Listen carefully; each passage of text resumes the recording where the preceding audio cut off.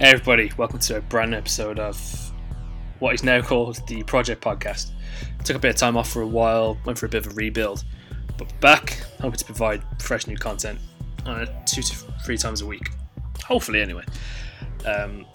Today, me and Sean will be talking about everything NBA, breaking down the finals, KD, Bron, what the next steps are for both teams, free agency itself, and of course the upcoming NBA draft, which is on Thursday. We recorded this on Sunday, had a lot of fun doing it, a lot of funny jokes, a few dad jokes, but it's a great podcast. It's an hour and a half, it's a long one, so if you make it to the end, thanks very much for listening. Just a quick housekeeping note, you can find us on iTunes podcast app and on SoundCloud under the Project Podcast. I used to be the Cross Atlantic Project, but it's changed a bit as you can see from the artwork. If you could drop us a follow on both, leave a comment and rate, that'd be great because you know I appreciate it. So without further ado, let's get into it.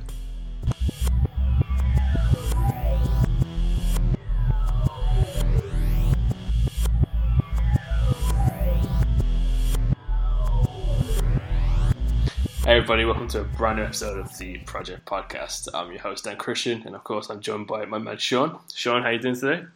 Yo, what's happening, dog? How you, man? I'm all good, man. I'm all good. I am hot as fuck, but gotta stay hydrated, right? Keep man. Can't be too parched out here, man. I'm sipping on the finest of beverages.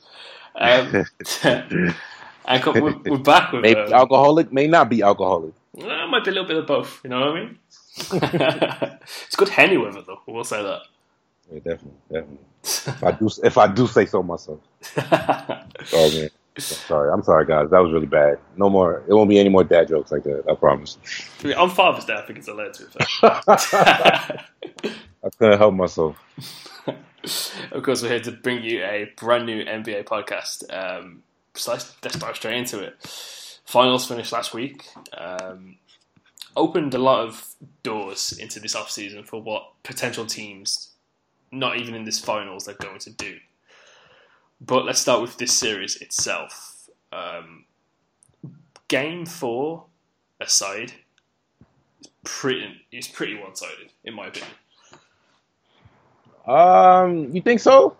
I mean, like as a certain series recap, I honestly I do disagree on that because I really don't think it was as one-sided as people talked about in the reactions after the finals. If I had to say, what was it? It's a 5-game series, and it was 4 games. So I'd say, honestly, I think out of the whole series, there might have been just 2 or 3 quarters that were just completely out of hand. But for the most part, I do really think that these two teams were pretty even. I do think one of the problems that people had is just the inevitableness, and I know I just made up a word there, but fuck it. But yeah, just the inevitableness, and I just doubled up on it. But people just knew the whole time that the Warriors are always one run away, and there'd be times where I'm watching this game, and you might have felt like the Warriors, they might have had a 10-point lead, but it felt like they had a 20-point lead. But in reality, on the scoreboard, the Cavs themselves are always just a couple runs away from getting back into the game a lot of times. So I really do think that these two teams are a little more even in this series, even though, albeit it did end in 5 games, it was closer than a 4-1 gentleman's sweep would lead you to believe it was. Yeah, I'll agree with that. I was kind of thinking it from the perspective where some of the games are close, but obviously bar game 4. But that's why I said it was it's also a bit of confirmation bias because I do think everybody just looking at in assessing the series, and just going to the series the series played out just about how everybody that was being rational thought it would. Yeah.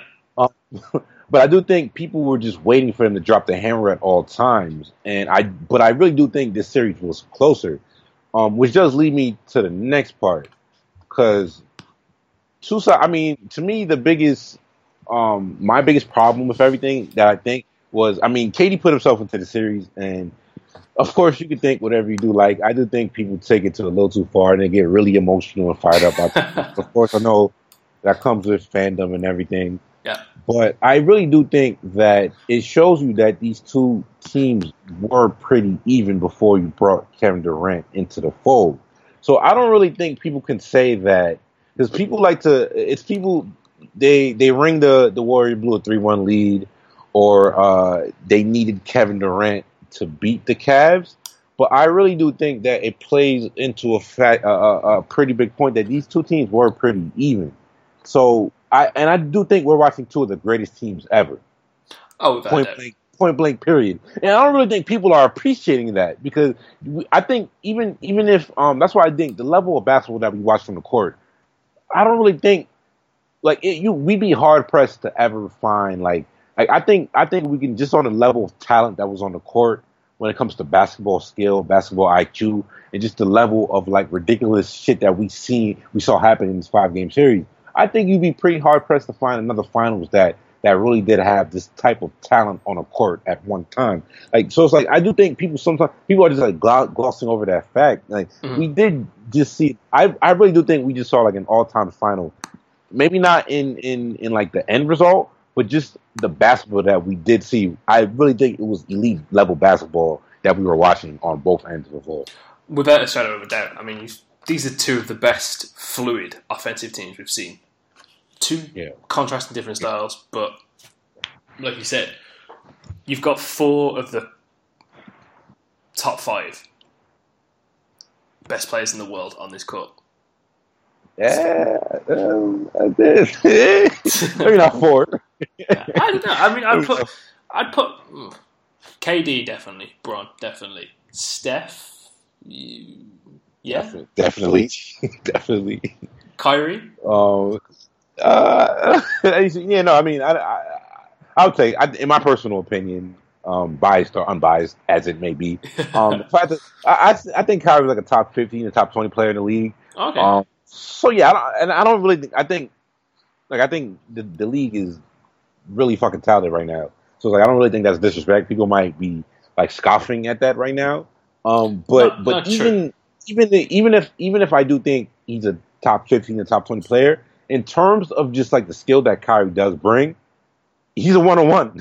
He's a one-of-one when it comes to just the shit that he can do on the floor that nobody else can in the league that can fucking do it as well as him when it comes to making bad shots. Yeah. So it's I mean, I understand. I'm not completely scoffing at it, but yeah. The point taken. I was gonna say, I wouldn't be mad if you went, 3 of the people there, and then you said Kawhi and Dame. I don't know. Yeah, I mean, of course we got bring guys like Anthony Davis and Harden into the shit, but yeah, True. definitely some of the best players in the league. Yeah, and back to the Kyrie point with the bad shots. You always feel when he just chucks one up, even though it could be the worst ill-advised shot in the world, it's got a massive percentage of going in. And the way he gets to the basket with such ease, reckless ease, it's just ridiculous. Yeah, man. My whole thing, and it's I root for Duke basketball, and Kyrie's a Dookie, so it's people that alienate me against Kyrie. It's yo, I got love for Kyrie. Kyrie's an amazing player. Mm-hmm. I do think his stands get a little carried away, which is what leads me to spread some of the truth out there on him.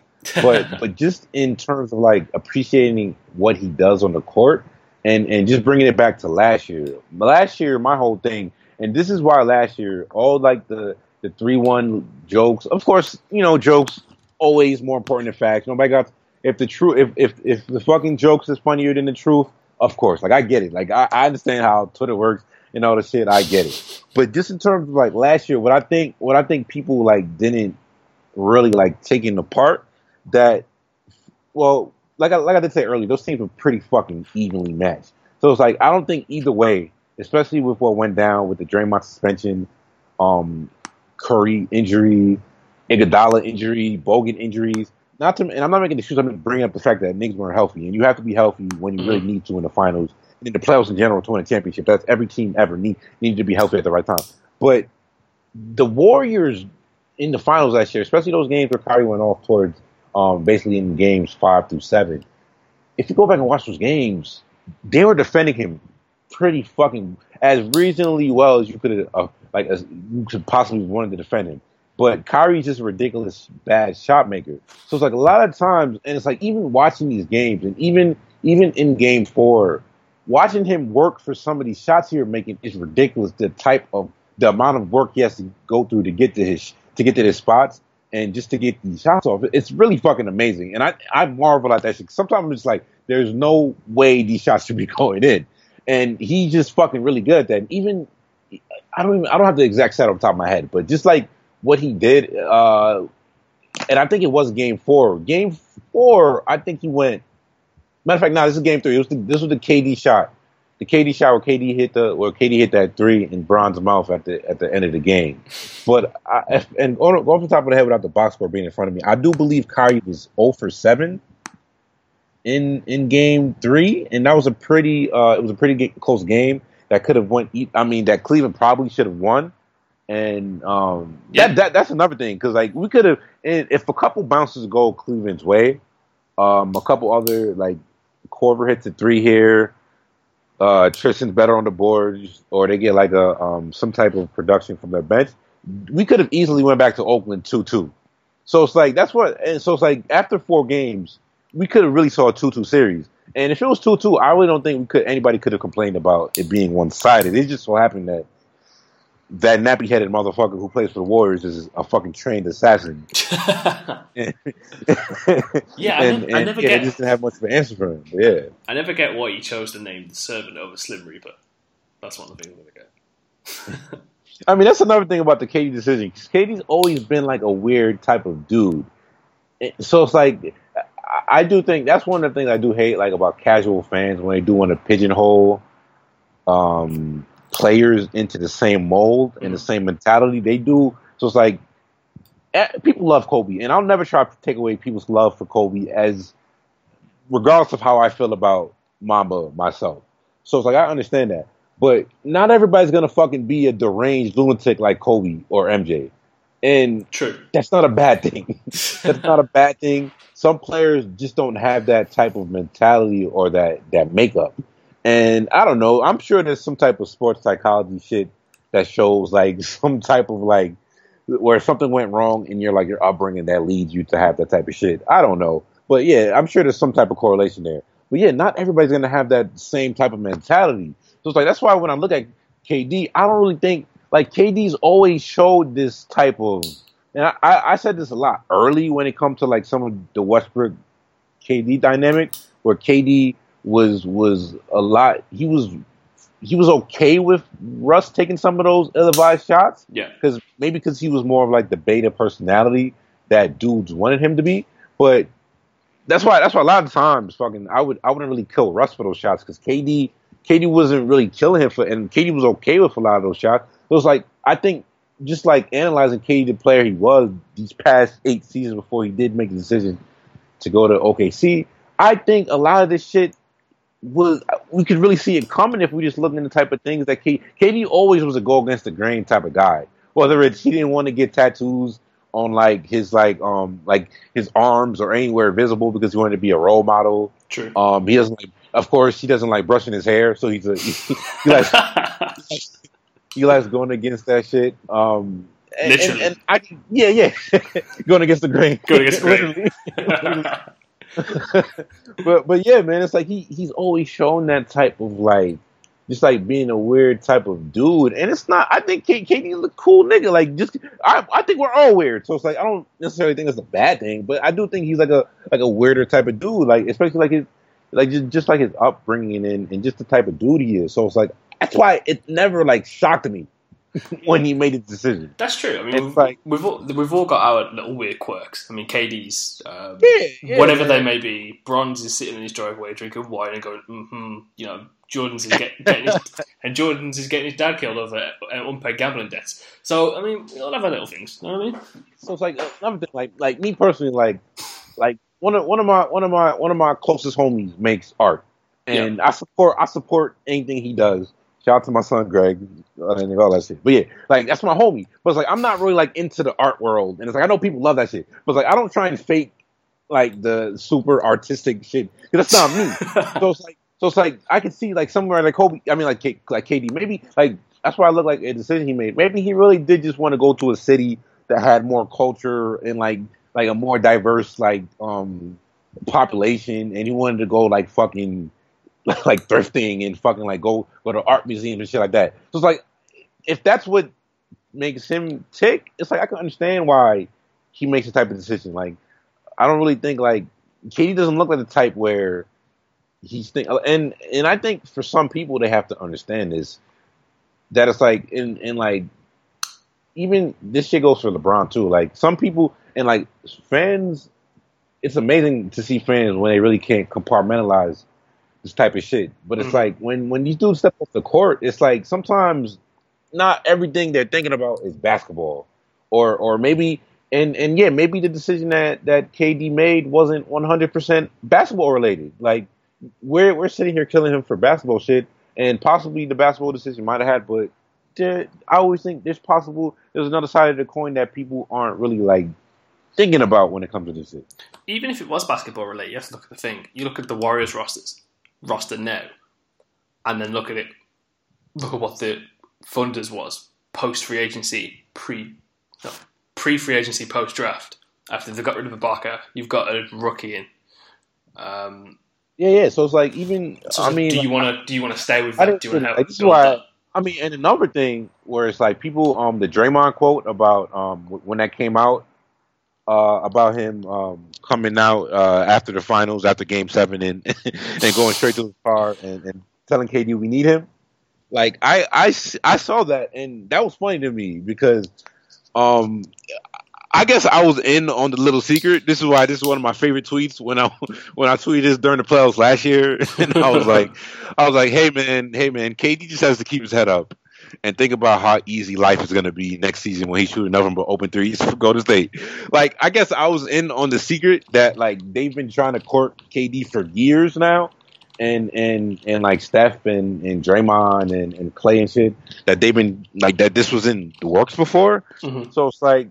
That's another thing, and I guess the last thing about the KD decision that I don't really think people taking to part, and of course, like I think all these decisions are like I feel like it was definitely like something where it was a bunch of. It might not have been one thing that made KD want to leave OKC in particular, but just like a accumulation of a bunch of shit that he didn't appreciate. So it's like when they traded for Oladipo. I said, yeah, I can understand this trade in a vacuum going forward about why you would think Oladipo's a better asset going forward in a team building exercise. But if Kevin Durant is looking at this team and says he wants to win a championship, making that trade did not help KD want to stay in OKC. Just like the same shit with the Harden trade. I'm sure when KD analyzed that shit could have not helped him.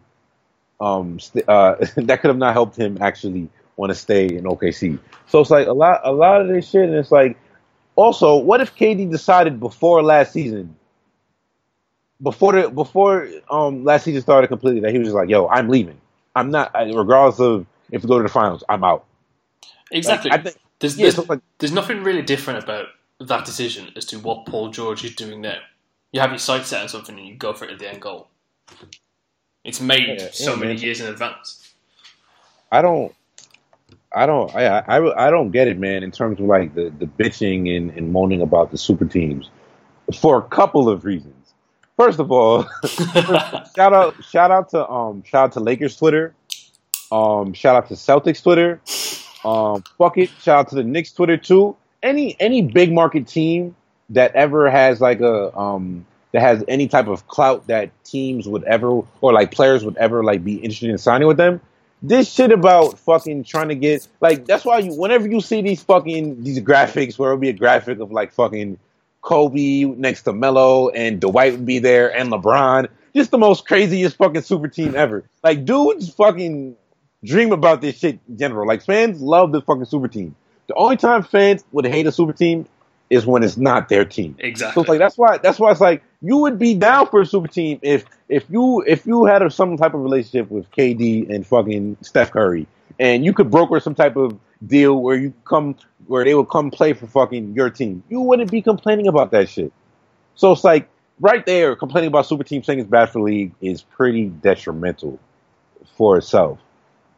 Secondly, the funnier part is that the league literally did everything in their right to stop this shit from happening, and I do think the other element is, of course, like if you have cap space and there's a max free agent on the market, teams usually do try to court these guys.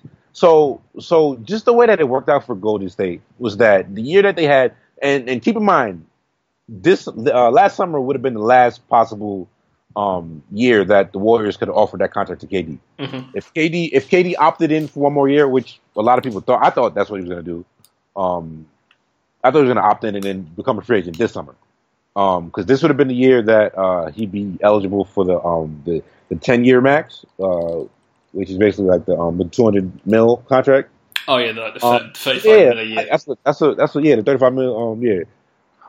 That's what I thought he was going to do. So a lot had to happen for that shit. So if the Warriors had this cap space last year, or let's say 2 years ago, they fucking after they won the championship the first year, and then they went and signed LaMarcus Aldridge. Is the outrage really that bad? Nope.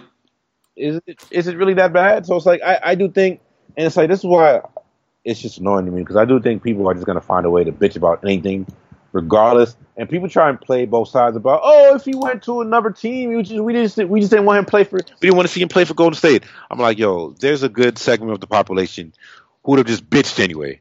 Like, I really think like there are people who just want to like fucking complain about shit, and I personally like find that shit really annoying. I don't know what, I just don't understand the outrage really, especially because it's the Warriors. I mean, they've done the whole process properly. They've drafted well. They've used all their picks to the best possible degree. I mean, they got Steph at what? 8 after 7. Sorry, yeah. After Minnesota passed them twice. You got Clay. Clay was like shout out to David Kahn. Clay was a mid-round first. Clay was 11. Clay was 11. Draymond was 42nd, something like that. I think Draymond was 35, I believe. And, I think. They cleared the cap space. They signed Iggy. They waved David Lee at the right time. That's a big part of it, and it's like. And it's like, I mean, you want to, like, first of all, like, shout out to fucking Golden State, shout out to Bob Myers, shout out to the whole front office over there, because they really did play this shit perfectly. Like, you can't, like, this is for every small market team. Mm-hmm. This is for everything. So it's like, I can't, like, fucking Golden State did what fucking OKC had on the table and fucked up. Yeah, because they were too cheap. They were too cheap. They didn't make the right, like, between the hashes signing. Like, they didn't, like, OKC didn't go out and fucking sign somebody like Iguodala to go play with these guys. Yes. Who those guys drastically needed. So it's like, it's a lot of shit. So it's like, yo, a lot of teams are fucking terribly ran. So it's not, like, a lot of this shit doesn't come down. It's not really a issue of, like, super teams and shit. A lot of this shit is bad management, man. So it's like, yo, I'll ask you, just to play devil's advocate, and I know you do. You're more in line with my sensibilities about this shit and about this whole super team thing. But just to play devil's advocate, for like the whole crowd that's against super teams and all that shit, what's the alternative if these players aren't going to take like the power into their own hands? What's the alternative?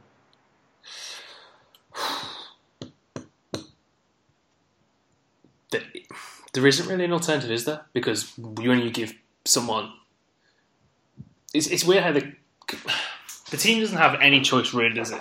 If you've been informed that someone's not going to re-sign, you're going to trade them for whatever the market value is.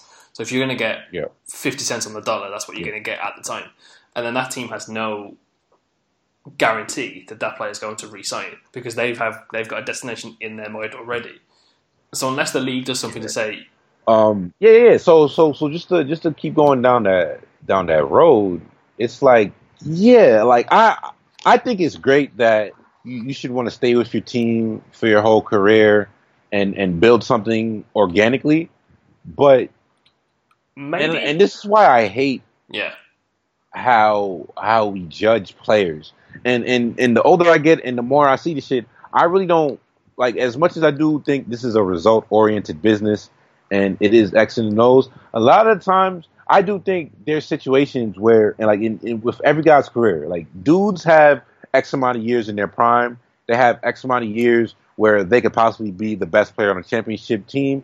Like, these are not windows that are open forever. Mm-hmm. So it's like, as much as people love that shit, like I could never be mad at a player for trying to take shit into their own hands and wanting to give themselves the best opportunity to go play for you. So it's like, fucking, it's great. Yeah, the Warriors, fucking Steph Curry and Clay and Draymond, they could trust the Warriors because they actually built something that made sense. But let's look at fucking like even LeBron. LeBron stayed in Cleveland for those first eight years, and even just from the player's perspective, they did nothing to even help compared to like the European soccer system. Once again, I know we talked about this last time, but it's really like the better equivalent, because like that's why I can understand loyalty being more of a thing in soccer, because when you come up, you get to pick who you want to play for. Like when you're fucking 16, like if you want to go play for this team, and you're just not like motivated by the money. And if you have like a heritage and you're like partial to another team, you want to play for them, okay, I can understand that, and I can understand you having that loyalty throughout your career. But in the NBA, just in terms of the player rights that they have, you go into the draft and you don't have any power over where you get drafted. So like literally after like picking who you want to work out for, that's about the last time you have control over your NBA career. Because they're going to get you for those first 4 years, and then no player ever declined the fucking extension after your fourth season. Nobody declines that shit. So basically, these teams have you for a maximum of 8 years before you can reach free agency and before you have control over your career. So I don't know how you can be mad at a player for deciding where he wants to leave in free agency. Period. That's where I feel like the NFL gets the way right. this is set up is like all the power is in the fucking ownership's perspective. And for KD, for Paul George, for any of these shits, you have these players for 8 years, and those 8 years are basically your chance to sway them to stay in your organization. Like, and if you flip it, I really don't think Kevin Durant left OKC because he was just like he was like begging to leave OKC. No, I really just think they just didn't play their cards correctly, and that literally comes back to them. So it's like me personally, I always come back to blaming the front office and the ownership way before I blame or get mad at a player for the decision they made. No, I completely agree. I mean, he was there for like what, 10 years? That's a long time to be in one place, and let's be honest, they underachieved because that squad could have at least won. Oh shit, my bad. I think I muted myself. Oh, that's fine. I heard everything. Don't worry. My guy. Yeah, my bad. So you can just run that back. No, I think it's just a bit of a crazy one because when you look at the window that he was there in OKC, they could have at least won one championship with the talent they had in the roster and what they could have done moves-wise, especially what they gave up. Yeah. So it's like definitely like, it was Kevin Durant not good enough to win a championship, or did he not have the right accessories and players around him that he needed to? And I think for a lot of players, like that's just the like, even I'm a fucking Melo stan, so it's like I'll ride for Melo till the fucking wheels fall off. So it's like I've always been in the belief that you can win a championship with Carmelo Anthony as your best player, and you can bitch about how Melo plays or how he never changed, but I also do think a lot of it is part that, and I know the Melo thing is very nuanced, and to bring up that example, and you can say he chose to play there and shit, but it's like also I do think that a lot of this shit was not in his hands that he could not control, just in terms of like what he could have done. There's two things for the Melo thing to me is A, you saw what he could do and how he could lead with somewhat of a semi-decent mediocre roster in kind of like 2011, 2012. And the second part is, if he settled in New York, he's not really going to turn down a max contract. So my thing is, basically just to run it back, you look at Durant's situation last summer, and you kind of look at the situation that Gordon Hayward is in this summer. Completely different skill levels of players, but the scenario is kind of the same. No one's going to give a shit, though, if he bails on Utah and signs a max-level deal in Boston or Miami. Yeah. Yeah. That's just my thing. Like, I don't have any problem with, like, criticizing dudes. My whole thing is whenever I see, like, inconsistency on the shit we're judging people by, so it's like a lot. So it's like, and this is my problem, and, like, this is what I think basically bred the entire super team culture we have today. So, like, I basically see the shit, and especially, like, when I was younger, and I was very big. I feel like I was early on the LeBron being better than Kobe thing. So it's like the Kobe LeBron arguments used to be crazy, and it was like there was a time where Kobe LeBron was the only argument or the only debate that ever mattered in the league. So it's like during that time, a lot of the time, whenever people would tell me, I'd always say LeBron's a better player. And it would automatically just come back to 5 rings, man, 5 rings. And I'm like, okay, that's cool and everything, but it's more than rings when we're talking about, like, analyzing a player in itself. And a lot of the overall sentiment that was spread across timelines and barbershops and just everywhere where people would shoot the shit was just like, yo, all that matters is winning. This was what we were telling people. Mm-hmm. So it's like that was a huge thing. People aren't saying that anymore. And now that, especially with the KD decision, people are going towards a lot of people saying, his ring isn't going to mean as much to me now. So it's like, which one is it? Is it all that matters is winning, or now do you have to win a certain way, or you have to drag other people, and we have organic or traditional or real championships? So it's like, which one is it, man? Is it Uzi Bazi? Is it on Mike, bro? Like, which one is it, my nigga? So it's like, that's what I'm thinking. we just got to keep it consistent in terms of, like, how we're judging these guys. Like, I don't jump off the boat and, like, kill dudes in general. Which is why when I see dudes that I'm like, yo, man, I don't think greatness is as much as a one-time perspective. I think we know greatness over time, over, like, a fucking long period of time. So it's like, I don't really think, like, I don't think, like, one series fucking validates somebody's legacy the same way one series doesn't, like, negate somebody's legacy. Exactly. Like, sometimes we deal in extremes too much, and that's kind of what led us to this shit. No, I completely agree. It is the whole Twitter culture that kind of feeds into this, especially with the rings thing. I mean, you could be a great player your whole career, but, you know, you don't win one. Apparently on the internet, it doesn't mean anything. Yeah. That bit is kind of insane. Yeah. But with this series, though, do either teams make massive changes going into this offseason? Because I'm just reading now that apparently the Pacers and the Cavs had early talks about Paul George.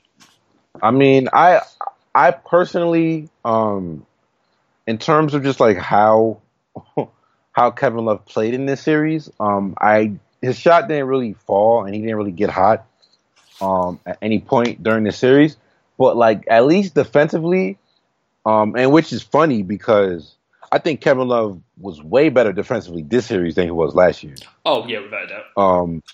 And that's not even to say, like, he's a great defender. I literally just think he played as reasonably well as he possibly could defensively, in this series. So yeah, like that's what's hilarious to me because, like, I really do think he maximized what he could have done defensively, but it was all for naught a lot of the times. As far as, like, making changes, the Cavs are capped out like a motherfucker, so it's obviously not going to come through free agency. A trade depends on.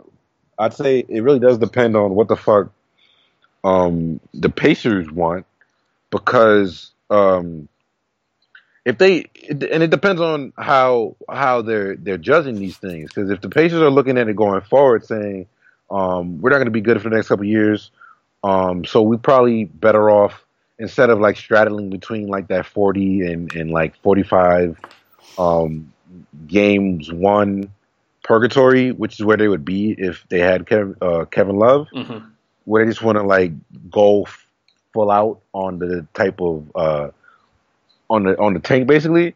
They might just say we don't want Kevin Love. So possibly I can look at it in terms of, especially like when you bring in the other teams. Like I don't necessarily know who can make the crazy Paul George offer that's going to blow them away. I don't necessarily think, or I don't. I mean, I don't think they should, but I don't really think the Lakers would make fucking D'Angelo or Ingram available in a Paul George trade. So definitely, I think that's a big part of it.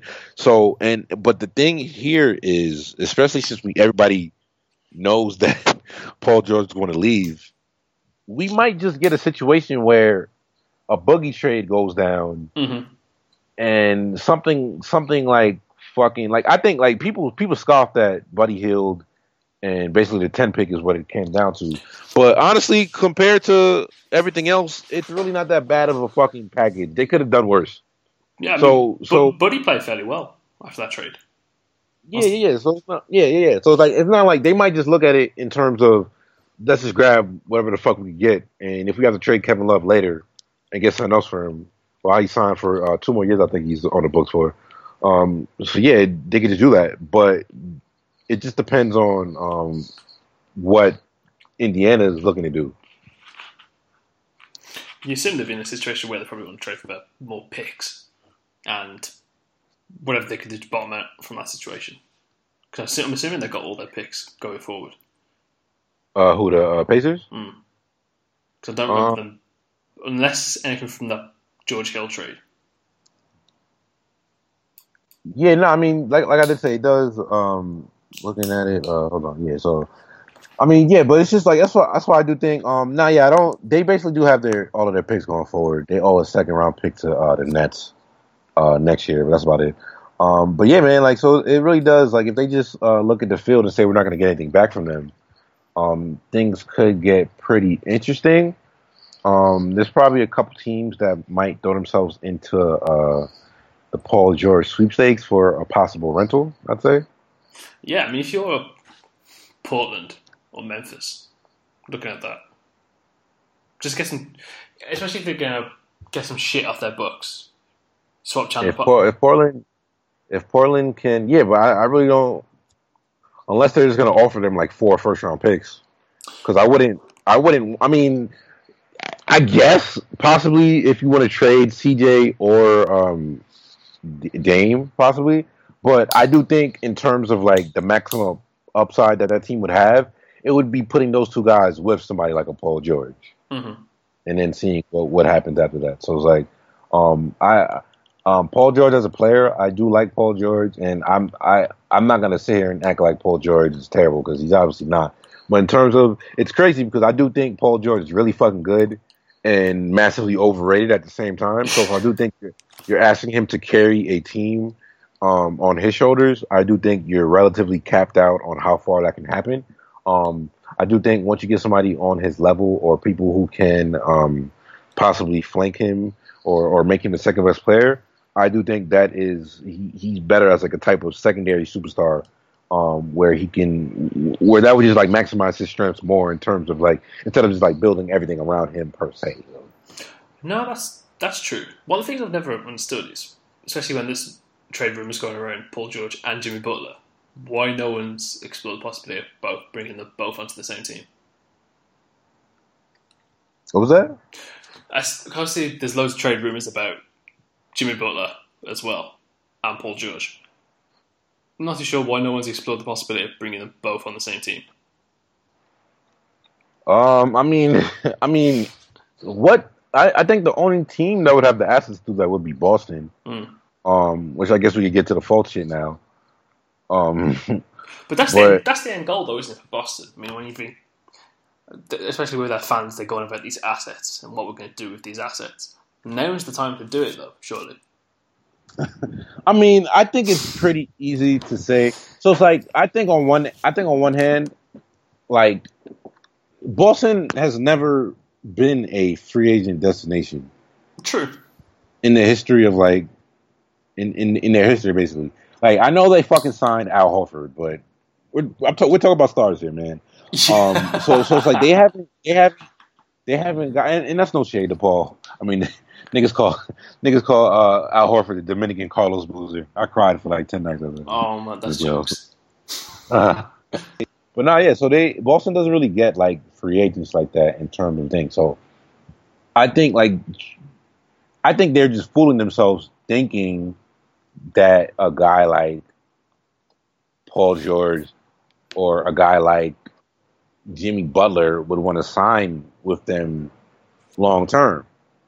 So like I can understand. I mean, Hayward, I think it might be smoke and mirrors about Hayward running to sign there too. Hayward, for all we know, he doesn't want to play for them either. Like, and people talk about this shit about fucking, go play for his college coach. We don't really know what fucking makes him tick or what he wants to really do. So he might not want to play for Boston either, possibly. So it's like, I do think, obviously they just did the trade for Fultz and everything. So like on one hand, I do understand it. But I just really don't understand what type of options they have. 'Cause I do think they'd be the only team that could do both. Mm-hmm. And I do think getting both probably still wouldn't be fucking enough. You probably would be still like the third best team in the league with those two guys. Well, exactly. I think I saw a tweet earlier saying that they were trying to use all these assets to trade for Anthony Davis, which is bullshit. With his cap, Anthony Davis, yeah, the cap number alone doesn't make any sense. It's not even that. He signed up for another 5 years, so it's like not to say that he might not be on the market eventually. Mm-hmm. Especially once shit starts hitting the fan. Doesn't look like. I mean, hopefully for his and Boogie's sake, New Orleans can like do some shit and put some shit around them. But it doesn't look like they're going in the right direction. I mean, so he might get on the market eventually, but I think he's probably one of the most untradeable players in the league right now. So it's like it's not like that's pretty realistic. I think, but the thing from my perspective is there's only Solomon Hills that you could put up with if you're Anthony Davis with your team signing. That you're going to be like, no, yeah. I can't do this anymore. Yeah. But now the Fultz. What did you think of the Fultz swing? I mean, I think it really does come down to how do you feel about Fultz as a player. Mm-hmm. Definitely, obviously. But yeah, I mean, honestly, if you think that he's like head and shoulders, if you think he's in a tier by himself, it's a bad trade. Obviously, I think what Danny Ainge just said is that he doesn't think there's much of a difference, if that, between say Fultz and Josh Jackson, and Jason Tatum and those guys. So if you're in that belief and you think it's closer, I could understand rationalizing the trade itself. Me personally, in terms of just like, I think he has the safest projection as a future All-Star out of anybody in this draft, which to me leads him to having. I think he's in a tier by himself at one. Personally, for my draft rankings, mm-hmm. I think he's by himself. Head and shoulders, the number one pick. I just think in terms of like what you want from like a modern lead guard in the league, somebody who his passing ability is definitely a little underrated at this point, especially compared to Lonzo, who has like a next level passing ability, of course. But yeah, I think he's a really good passer. The shot, I do think that's probably going to be pretty huge in the type of upside that he does have on the next level. I think he shot around like 38% this year from three, I believe, off the top of my head. So if he's like flirting with 40% from three as an NBA player, then we're talking about like perennial All-Star, possibly superstar type range.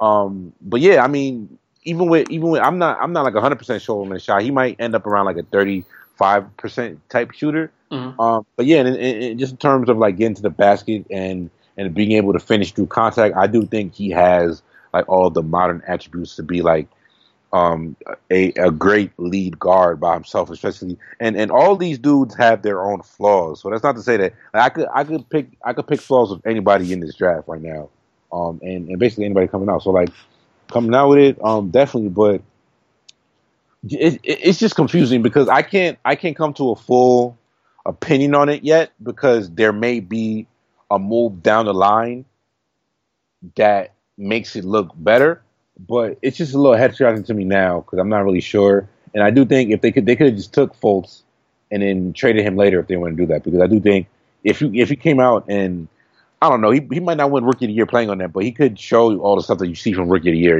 His value would have been just as high a year from now. True. Looking at kind of his overall package of a game reminds me a lot of Brandon Roy pre-injury. Yeah, definitely. Definitely I see some Brandon Roy in his game. Yeah, like D'Angelo as well. Russell, kind of. Yeah, they just have like body. It's crazy because they're pretty much in the same body in terms of just like they're both around like 6'5" height wise, and they're both around like 6'9.5" wingspan size. I'd say D'Angelo's a better shooter than Fultz. Passing ability, honestly, I'd say a slight advantage possibly to D'Angelo, but they're both in that same class. If there's a difference, I don't think it's too crazy. And the other part is, but the deciding difference level between the two is really the athleticism that they have, and basically the potential that Fultz shows of being able to finish around the basket. D'Angelo hasn't really shown that in his career to this point. True. And it's really going to be probably if he can take that next level around the rim and get elite as a in terms of like a floater and in between game, that would really like unlock his game in terms of like his all-star ceiling. But yeah, they really but the athleticism is a huge difference, which is why like I do think his upside or just ultimate ceiling is a little higher than D'Angelo's coming out, even though they are very similar as actual players. No, I do completely agree with that. The one thing that strikes me about Fultz, like you just said, that his ability as a slasher to the rim could be near elite level, just because he's got such athleticism, such skill where he can get there with such ease. Yeah, man, he finishes through people, which is crazy. Aggressive. Yeah, not a lot of like, and it's like his body is a big part of why he can do that, so it's definitely important. But yeah, man, that's a and especially like with guards, if you can't finish around the basket, that's really gonna fuck up your just the type of player you can be. So like that's a super important skill, something that he's shown even on like the like in high school and like in the under 18 and the under 21 games that these like the Team USA skill games and stuff. So yeah, it's crazy and his upside is out of this world on that. But yeah, man, it's a little head scratching the decision ultimately, in my opinion. Yeah, especially when you've got, from a Celtics point of view, when I look at it, you've got Isaiah coming off that hip injury, where that kind of slows a lot of people down. I remember Johnny Flynn, not the best comparison I know, but he had a fairly decent season with Minnesota before he got that injury. And then post-injury, he was just completely void of athleticism and skill. If that same thing happens to Isaiah and you dump him, you don't have an ideal replacement. Whereas where I thought Fultz would have been that guy you could probably put in, groomed for that position, because I don't see Marcus Smart as a starting point guard. Or who's the other guy that they have? Terry Rozier? Terry Rozier, yeah, no, I mean, Marcus Smart is a good player. He's just not a point guard. Yeah. Like he is a starting level guard in this league, but he always reminds me of like a poverty Odell because they got the same hair. I don't know why. Yeah. That's the thing, man. Like Fultz's upside is higher than any of those guys. So if you're making a decision to pass on him because of the guards on your roster, that's faulty thinking, especially when the whole mantra and the whole philosophy that Boston fans and Ainge has been preaching is that we're waiting for that franchise-changing maybe I wouldn't say Fultz is a generational talent, but he's definitely one of the better guards in the last 5 years to come out. Mm-hmm. But yeah, so it's like I don't think if you're passing on somebody with a higher upside because the dudes that you have on your roster with lower upsides, I really think that's faulty thinking, and that's something that could look crazy in a couple of years. Also, I wouldn't be too excited to fucking give Isaiah a $200 million contract next year. Like, he's gonna be eligible for $35 million a year. Yeah, he's 5'8". That might end up looking like one of the worst contracts in NBA history. Isaiah Thomas is he's like talking about elite finishing around the rim.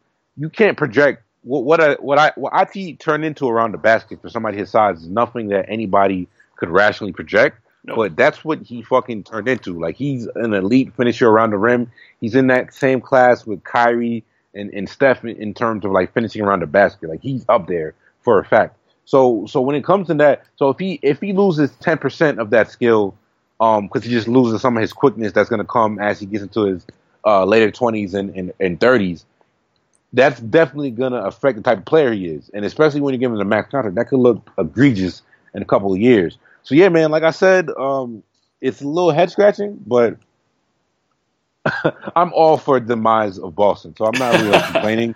And I'm happy that I was kind of like it was bittersweet because I didn't really want to see Fultz because I love Fultz as a prospect, so I didn't really want to see him go to the Celtics anyway. So I'm glad that he doesn't have to go to to play for those bigots. This is very true.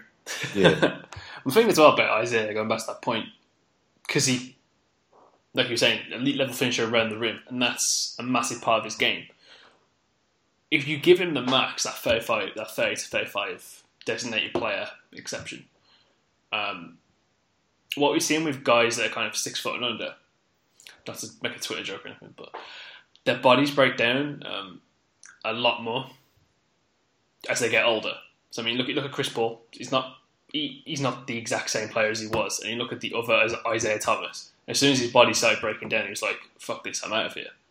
Yeah, and all it takes is one injury, especially like at that size. Like, fucking God forbid, he tears an Achilles or an ACL, and you could never be the same type of player again. That's the exact same thing. But I guess like that for everyone. I mean, New Orleans have got the same kind of dilemma with Boogie because actually, no, they can't. Can they? They can't give him the designated player because he can't get the designated. Yeah, because that was the thing. If he would have stayed with the Kings, he would have got 200 plus, which is insane. I mean, hey man. So yeah, like it's funny because, like I said, they put that contract in there, or they in the CBA. The owners put that the designated player extension in there because they thought the effect it would have would be that it would make dudes want to stay with those teams. Mm-hmm. And what we're seeing now, it is actually having the other effect. So shout out to the owners, the dumbass owners once again. Well, that's the thing. I mean, they bitch so much about having the poison pill, in restricted free agent contracts. When you've kind of reintroduced that in that designated player thing, it just doesn't make any sense. If a player wants to stay, you have to build your organization to a level where it is sustainable, not to, in a way, bribe people with money. Yeah.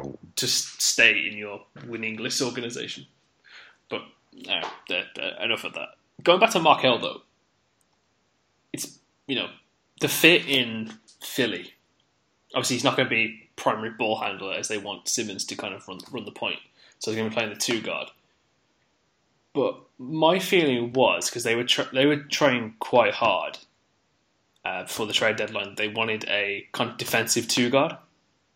So more of an Avery Bradley type player, if not Tony Allen, to line up at the 2 to cover up the defensive frailties of Ben Simmons running the point. Does that change that at all anyway in terms of their free agent plans? I mean, just looking obviously the elephant in the room is we have to fucking see Embiid play more than 50 games in the season first before we could like get out of here. On paper, and especially from what we saw from him last season, It's ridiculous because basically when Embiid was on the floor last season, he was the best rim protector in basketball. Oh, gotcha. Which is fucking ridiculous considering that he hadn't played organized basketball in basically 3 years. So it's fucking absurd. Do that shit. So yeah, with that, especially also Robert Covington is probably one of the more underrated two-way wings in the league right now.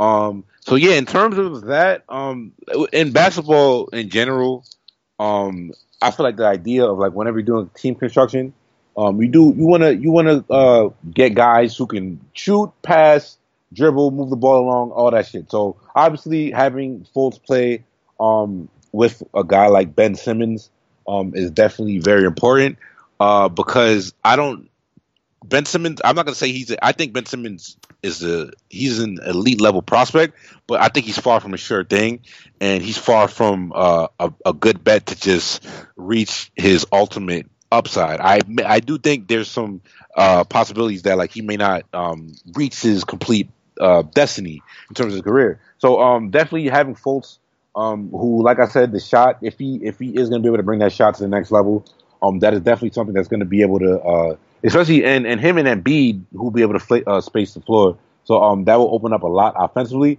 But yeah, the fact that him and Fultz should be a very good off-ball shooter. So yeah, that working with Ben, it should definitely be a nice little lethal combination. And even then, I don't think they should be making decisions based on fit yet. Because like I said, we don't know about Embiid. Simmons hasn't played a game yet, so a lot of it should just be talent accumulation. So yeah, we'll see. We will see how it plays out. But in terms, honestly, I can easily say that the Sixers are going to walk away with the most talented player in the 2015, the 2016, and the 2017 draft, which is ridiculous in its own right. It is pretty insane when you do think about it in that way. And then you've got the elite bust, the Jahlil Okafor on the bench. And when you add Saric into that mix as well, starting lineup could be quite deadly. I still think they would probably end up going for like a JJ Redick in free agency, just to cover off the veteran option, just so you got someone to help these guys grow. Yeah, man, you did. Hey, man,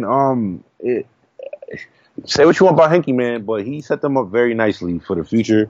There's obviously shit that Hinkie didn't do properly that he could have done to save his own ass. Mm-hmm.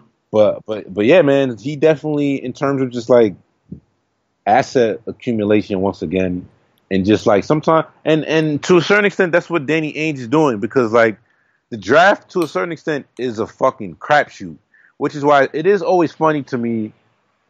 And this is hilarious. Like I could go back and pull up the tweets when the Knicks drafted Porzingis, and I watched Porzingis tape before, and I've seen all of the tantalizing upside and potential he had. But with these overseas guys, you really just don't know until they play. Yeah. So it is funny that the revisionist history about the KP pick, where people will criticize the Sixers and the Lakers for the Okafor and the Russell picks, but it's like a lot of times you really just don't know with these guys. So, like I said, we will see in terms of just how it does play out in terms of just the fit.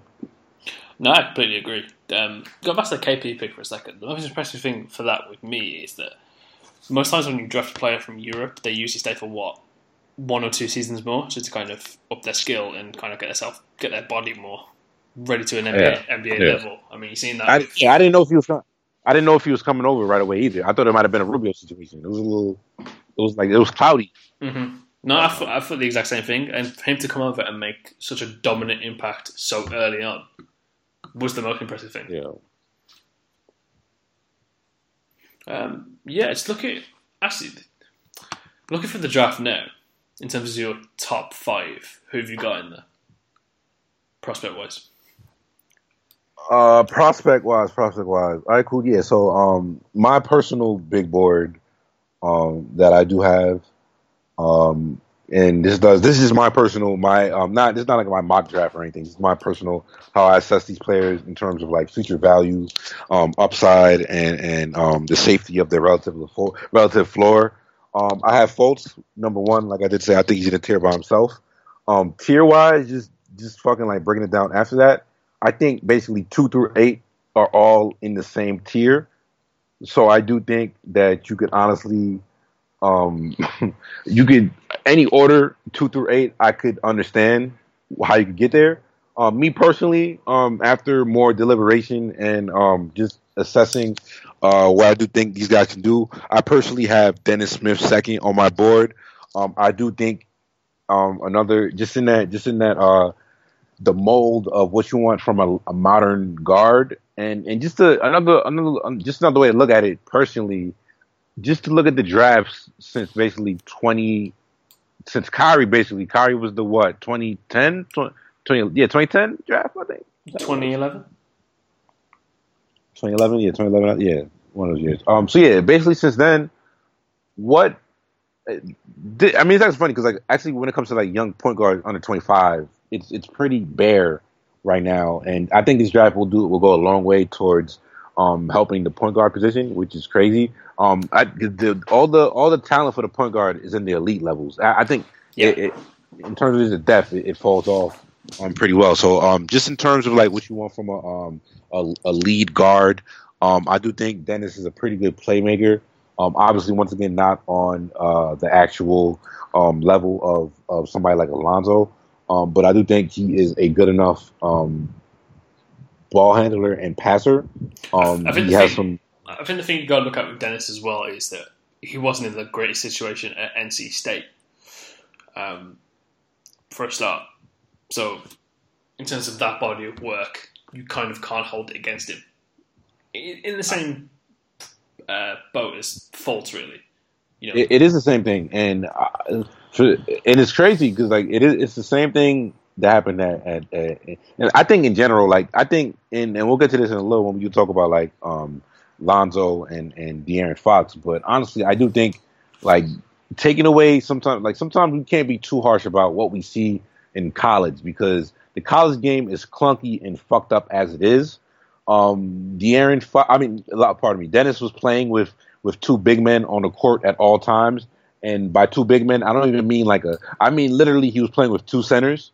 So the floor was pretty like, there wasn't much spacing on the floor for him. So he will definitely benefit from the additional spacing he'll get, at the next level. But yeah, people admit that with Markel and then use that against Dennis. So I do think, just in terms of his upside, Dennis is out of this world. I do think I think personally Dennis might be the best athlete in this draft. I can see that. He's pretty crazy. Like just jumping wise and what he is able to do. I know I did mention earlier about like finishing through contact and finishing at the rim. Dennis is also going to be, he's shown that skill about that he's already elite in terms of like 3-level scoring. And by 3-level scoring, I mean scoring from the outside, mid-range, and scoring in the cup. So he's also shown that ability to score at the cup, which is another translatable skill when it comes to his just scoring ability. Obviously, the shot, a lot of it will depend on the shot. But when I do compare Dennis to a guy like De'Aaron Fox, I think his shot is already way further along than De'Aaron's is. And I trust his to be able to get to, say, league average more than I would with De'Aaron. Obviously, Dennis, he's also shown he's a pesky defender, but I wouldn't call him a good defender by any facet yet. The same thing with Fultz. These guys, a lot of times it is effort and just waning attention span on defense. Mm-hmm. But honestly, that is something that these guys, you hope, grow over time. Another thing, just to bring it back to the finals, and just to do the 2 point guard comparison, just comparing Steph and Kyrie, who neither are amazing defenders, but from your point guard, you don't like teams you can hide a bad defender or a bad point guard on defense if you have enough good defenders on the rest of your team. Like it's way easier to hide a bad defender who's a point guard than a bad defender who's a big man. True. It's part of the reason why you can barely even play. Like Jahlil Okafor couldn't play in the finals right now, or any big man like Cantor couldn't. We see Cantor can't play in the playoffs because he's just a fucking mismatch defensively and he can't guard anybody. So like I did say, but just go back to Kyrie and Steph. With Steph, he's just more active defensively. So it's like not to say Steph is a great one-on-one defender, but when it comes to just getting active in the ball lanes, not dying on switches and shit like that. You just want to see activity from your guards because that's really all you can ask for. Because for the most part, when you're going up against the elite point guards in the league, they're probably gonna get cooked anyway. You're starting from a point of we're trying to contain him. We're not trying to fucking take him out the game plan. Well, this is the thing. There's not when you think of point guards, you don't really think of any elite tier defenders at the point guard position. The only really good defender point guard wise is Pat Beverly, and then his offensive game is complete trash. Him and probably like CP3 is a really good defender, but and it's funny because like CP3 is the best perimeter defender on the Clippers. True. and Chris Paul is all of like 6 feet tall. So yeah, that's just like his physical limitations. Like Chris Paul is a really good defender, but he's also 6 feet tall. So it's like it's a limited impact that he could have in terms of like changing and just like changing his and impacting the game defensively. And for the most part, other than like Pat Beverly and even like there's guys like even like we were just talking about Marcus Smart. Like it's not really like what you want is impact offensive guys. Not there's not because there really isn't that many guys who are impact defenders on the point guard position. So whenever we're crying about point guard defenders, this goes for fucking Dame and fucking Isaiah Thomas, Kemba, all these dudes. For the most part, the elite point guards in the league are not difference makers. Period on defense. This is very true.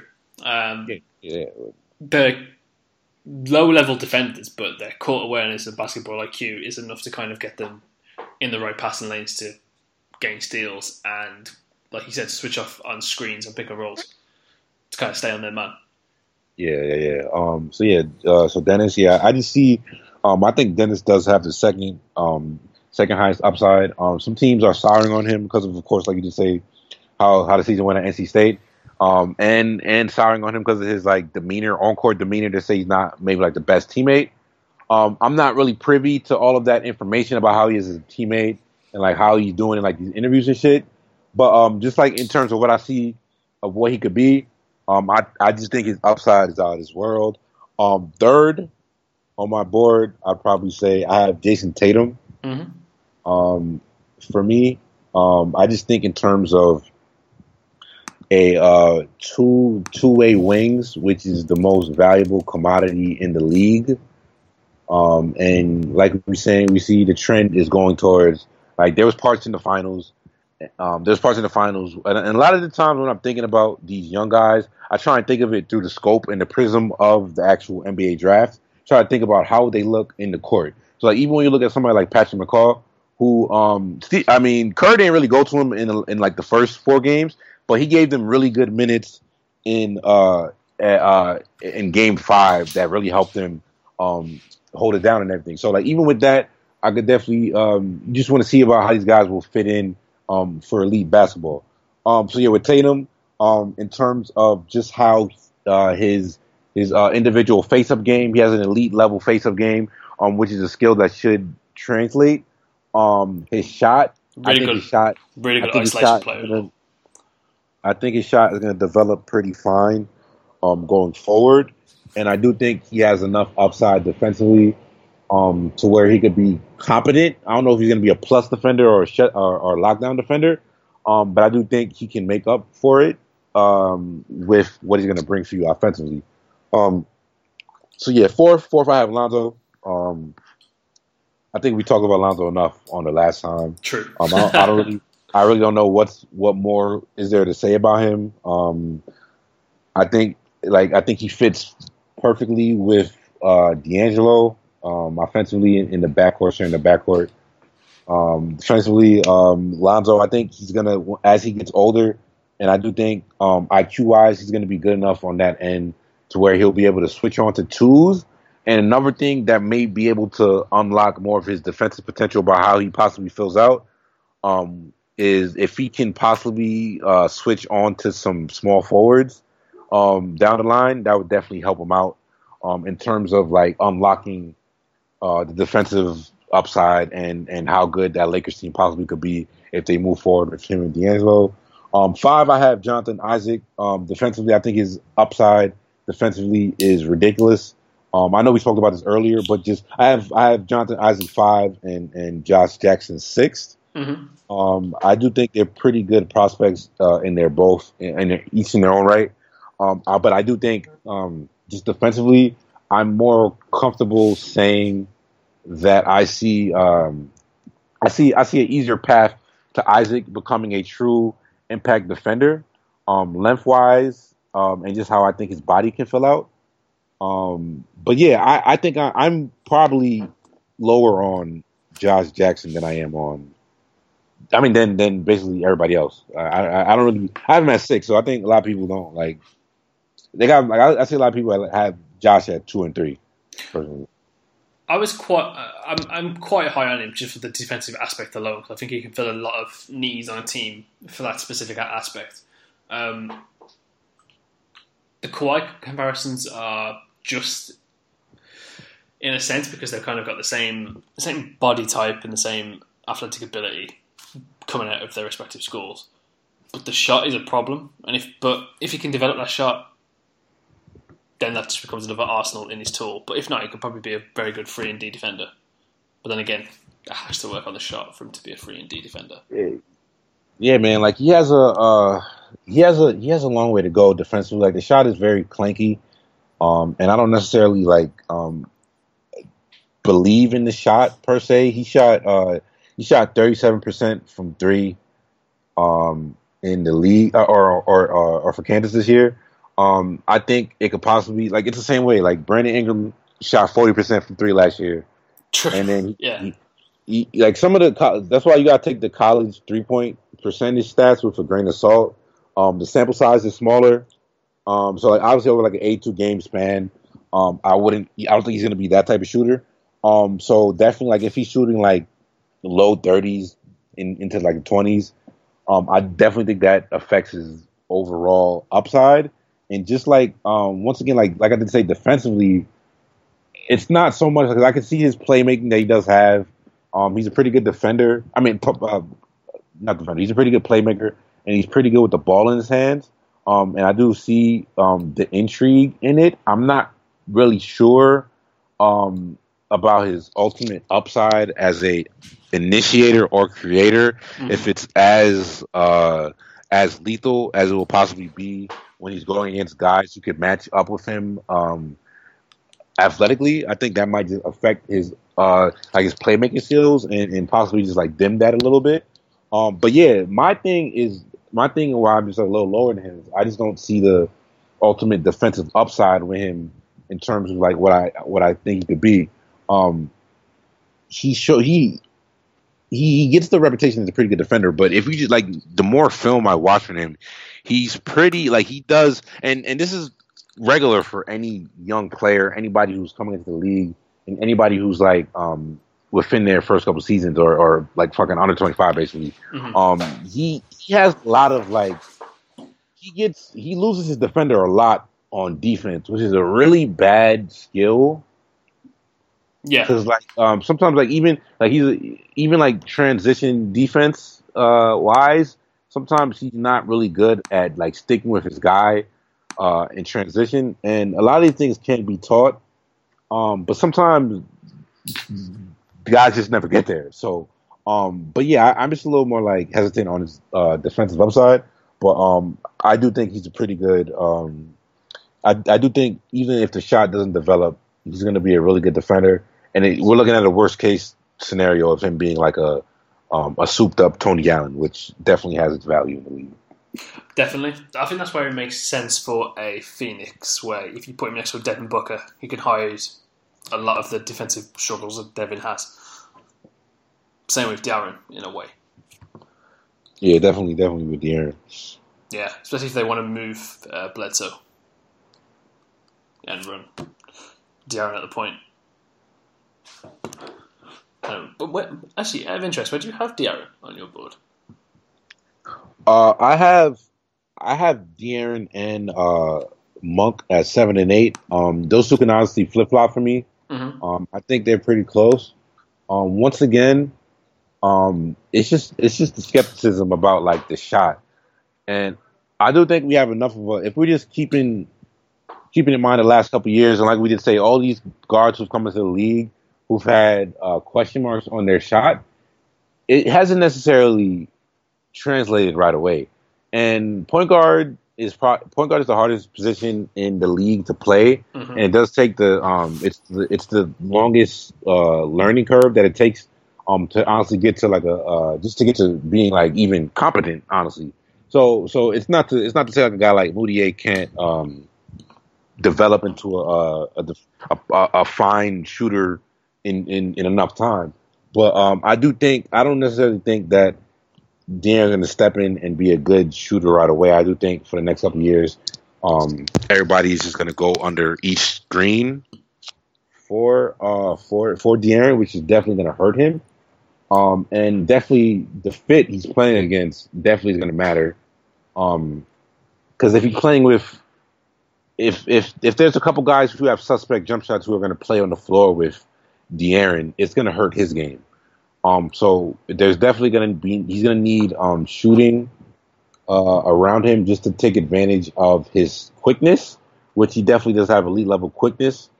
I know people throw around the John Wall comp with De'Aaron a lot. Yeah. But I just think body wise, they're completely different, man. Like De'Aaron's at I think he has a 6'6" wingspan. And I think he weighed in at like 160 something. So and compare that to John Wall, who came to the league. I think he was around like 190, 195 when he got drafted. So that's a pretty big difference in terms of like just the size. Because like athleticism wise, I can see why people make the comp, but just in terms of like I did say, like just in terms of just like finishing through contact, which is a big skill for these point guards, he's going to struggle with that, and I'm not really sure about how that's going to go, because he has a really slender frame. He's kind of built like Dennis Schroeder. Schroeder came into the league weighing around that same 160 spot and around that range, and I think he's put on about like 10 to 15 pounds. So like, he's still around that same slender frame. So I'm not really sure if De'Aaron will ever like actually put on that much weight. But I do think even with everything else, just in terms of like his basketball IQ, and just his quickness, once again I do see I see even if it doesn't work out for him, I do see there's definitely a role for him, even as a starter, if he could just get to competent. And once again, if you believe in the shot, sky's the limit on these guys. Yeah, I do kind of understand where the John Wall comparison comes from, in terms of their speed when they've got the ball in their hands and possibly in transition. But apart from that, I completely agree with everything you said. I think you'd be a very good fit on the Kings. Because if you've got a good shooter and Buddy Hield next to him, that takes a lot of that responsibility away from him. In a sense. The one question I do have, which is probably one of the last questions I've got, looking through when I was watching the Bucks Raptors series, which seems like it was 7 years ago now, the way that they placed Thon Maker into the starting lineup and activated him like he was the Winter Soldier from the Avengers was just kind of insane. I mean, literally, the guy did nothing all season, came in and averaged 3 blocks a game? I mean, for a guy that was supposed to probably play in the D-League for the majority of the season to come in and make that impact is slightly insane. In terms of the sleeper picks for this draft, or guys that might go a little bit higher than they're projected to go, but still have that kind of bigger impact down the line in terms of their development, who do you see those guys as? Probably one of my favorite sleepers towards the end of the draft. Definitely a guy like Jawan Evans from Oklahoma State. Mm-hmm. I think just in terms of like a lead guard who can shoot, he has a really good like basketball IQ and all that stuff. So I do think I think honestly, I think he could have been a lottery pick in last year's draft. So so the possibility of getting him, yeah, the possibility of getting him in the second round is ridiculous to me. Also, somebody like a Jordan Bell. I think that's somebody who could come into the league from day one and make a defensive impact, which I don't think you can say for too many guys. But I do think he can make a defensive impact from day one, just in his terms of switching defensively and just the rim protection he can bring. Also, I do like Semi Ojeleye from SMU. We're in the same boat. Yeah. I do like Semi Ojeleye just in terms of like you can never get enough wings, of course. So just in terms of guys who can even if you could fake being a 3-and-D and just have the wingspan and the activity defensively to make an impact, that type of stuff is super valuable. And I think a couple guys like that might drop in the draft and some good impact could be had from there. Even guys like OG Anunoby could be a crazy, like he could turn into a impact defender defensively. And like he could him and Bam from Kentucky, Bam Adebayo. I might be butchering his name, but yeah, those guys. There's a couple. So that's why I do see the thing about this draft is, like if you put the over under for future All Stars in this draft to me at 3.5, I'm probably taking the under. Mm.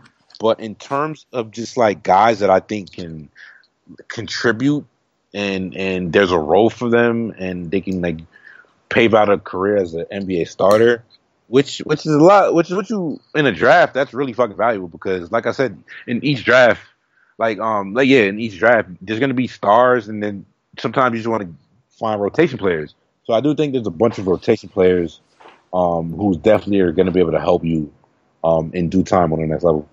Without a doubt, this is one of those drafts where you say is kind of a San Antonio Spurs wet dream. Whereas there's a lot of guys that you could see on their roster and would make ridiculous contributions in like 3 to 4 year time. Because one of the guys for me is Caleb Swanigan from Purdue. You know, can shoot the ball ridiculously well, and if you're having him come off the bench in today's NBA, you know, you might get him in the second. He's probably going to the second round, honestly. Exactly. I mean, 6'9", 250, can guard the 4 and the 5, can stroke it from 3, got a good mid-range shot. There's always a place for that in this league. Dwayne Bacon from Florida State could develop into a good 3-and-D player. I can't remember the guy from Clemson's name now. But another guy I do like in terms of like Harry Giles, who probably has like a top 5 upside in his draft. Yeah. But even dudes like Jarrett Allen, who I could definitely see potentially filling the role as a backup big for somebody for a couple years before he goes into the actual possibly being somebody's starter. Mm-hmm. But yeah, man, there's a lot of role player potential in this draft. And especially I think shit could get a little wacky on draft night when it comes to like teams trading up and all that shit. There's going to be a lot of cash consideration trades in the second round, I feel. Yeah, like even teams like Portland, who I know is like fucking trying to unload all those bad contracts they gave out last year. So yeah, it's gonna be a little interesting in the draft, I'd say. Yeah, we'll give you our 20th pick and Alan Crabb's $100 million contract. Yeah, that's still insane to me because I don't know why he's always good on 2K, but in real life, kind of trash. But still managed to finesse $100 million contract, so fair play. Not going to complain. No, I think we've covered everything today, haven't we? Pretty much. Yeah. No, it's been a good pod. Actually, my own question: the biggest what if of the playoffs. So mine is pretty much what if Kawhi never gets injured. I don't really think that was that big of a what if. Like, well, yeah. First of all, we can't overreact, and some people, that was like another thing that people just like ended up bitching about, and it's like that was one half, and before Kawhi got hurt, the comeback was already on its way, so we can't really like make any stern assumptions from that half of basketball. But I do think like the Warriors, I think it was inevitable, and even if they did sneak that game, the Warriors could have just blown off 4 in a row after that, and we would have all looked dumb asking those questions. I really don't have a huge question mark. I think Warriors in 5, which is basically what it ended up being, was pretty inevitable. Mm-hmm. So like I don't really think much changed from that perspective. Possibly you could say like if Houston could have picked up somebody like a Paul Millsap, you could say that they could have had a chance, but still probably not. But yeah, man, I think the playoffs basically played out the way I did. And for everybody complaining about the playoffs and about how they weren't as exciting, for me personally, maybe for like more casual guys, that's what they want. But for me personally, covering the NBA on a day-to-day basis is just the most fun out of any league. The storylines that come out of it, the wackiness from the draft night.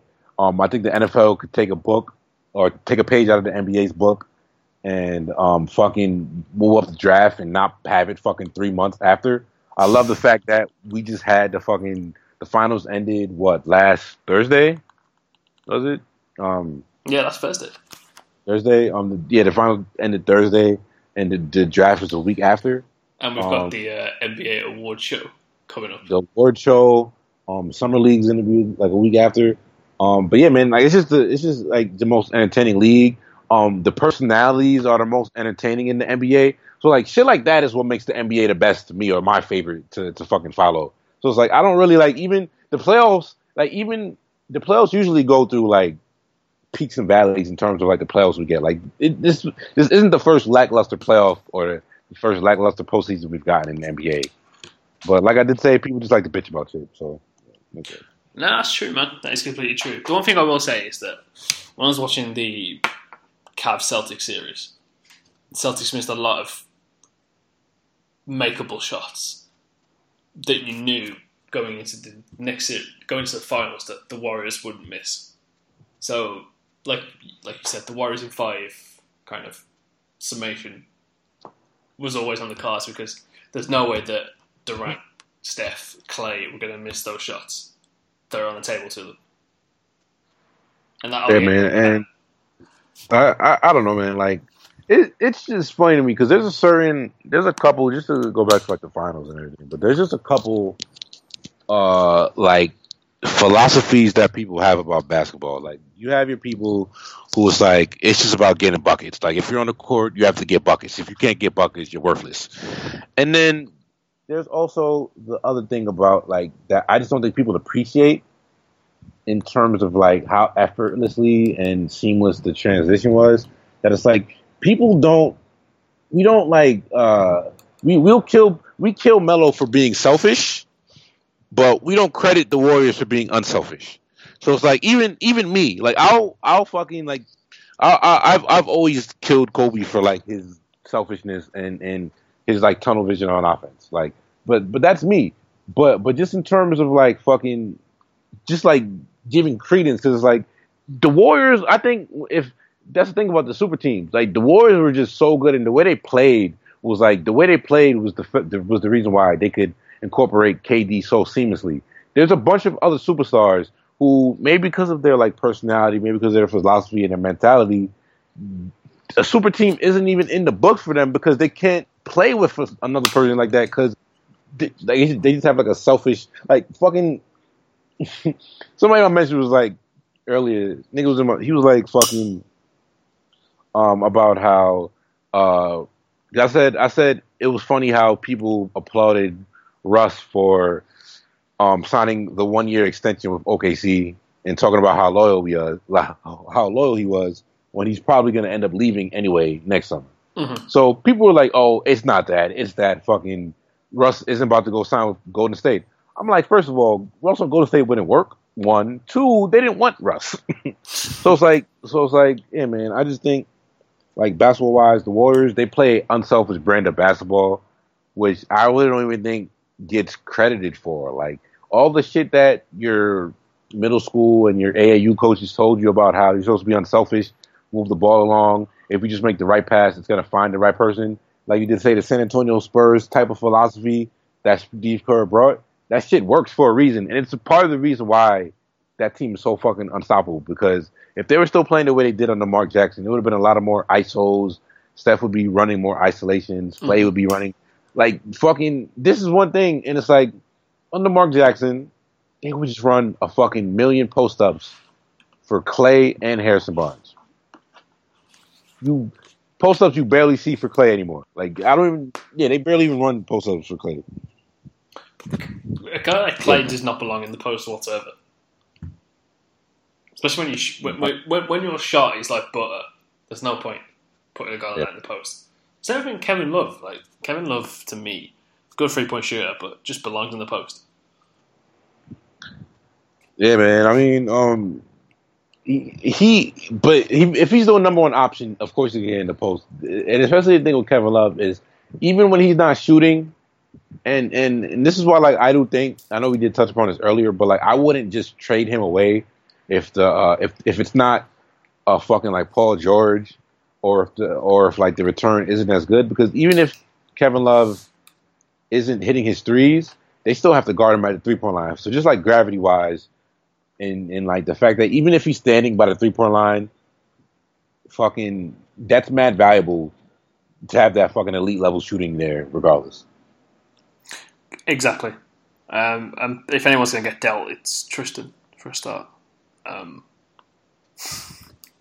God, I don't think I've ever seen someone play as bad in the finals as he did. That curse is real. I mean, say what you want. I mean, that curse is kind of real. Definitely was. One of my favourite NBA players of all time is now smoking rocks and fucking midgets because of that curse. So... Can we take a... Hey, man, Khloe Kardashian going to be fucking Paul George next season, so... Everything comes full circle. PG-13, welcome home. Yo, shout out to KD being on Twitter again, yo. This is one of my favorite developments of the offseason. You out here sending out jabs on Twitter. You know, the way that KD had a tweet for every single event that was going on in that finals, like 6 years in advance, and then was just flaming people on Twitter. Also, shout out to Melo for having one of the greatest responses of all time when he said that guy looked like a glazed donut. That is one of the greatest tweets ever, man. Yeah. Nah, one of the funniest shit, nigga.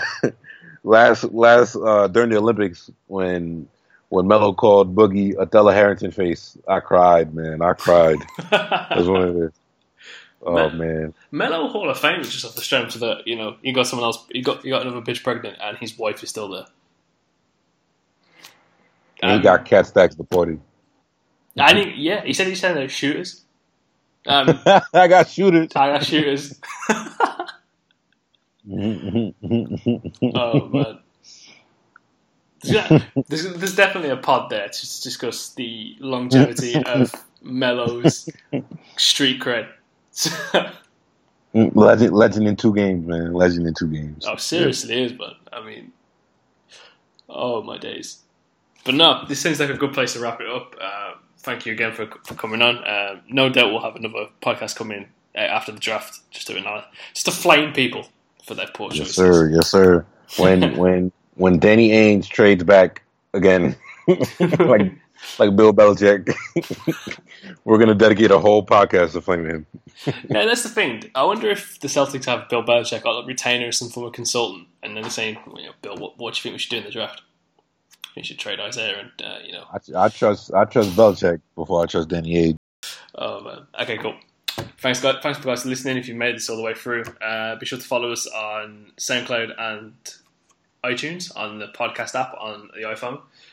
It's the Cross Atlantic Project, but that will probably change to the projects soon after. But yeah, give us whatever feedback you want, and we'll catch you next time. Peace.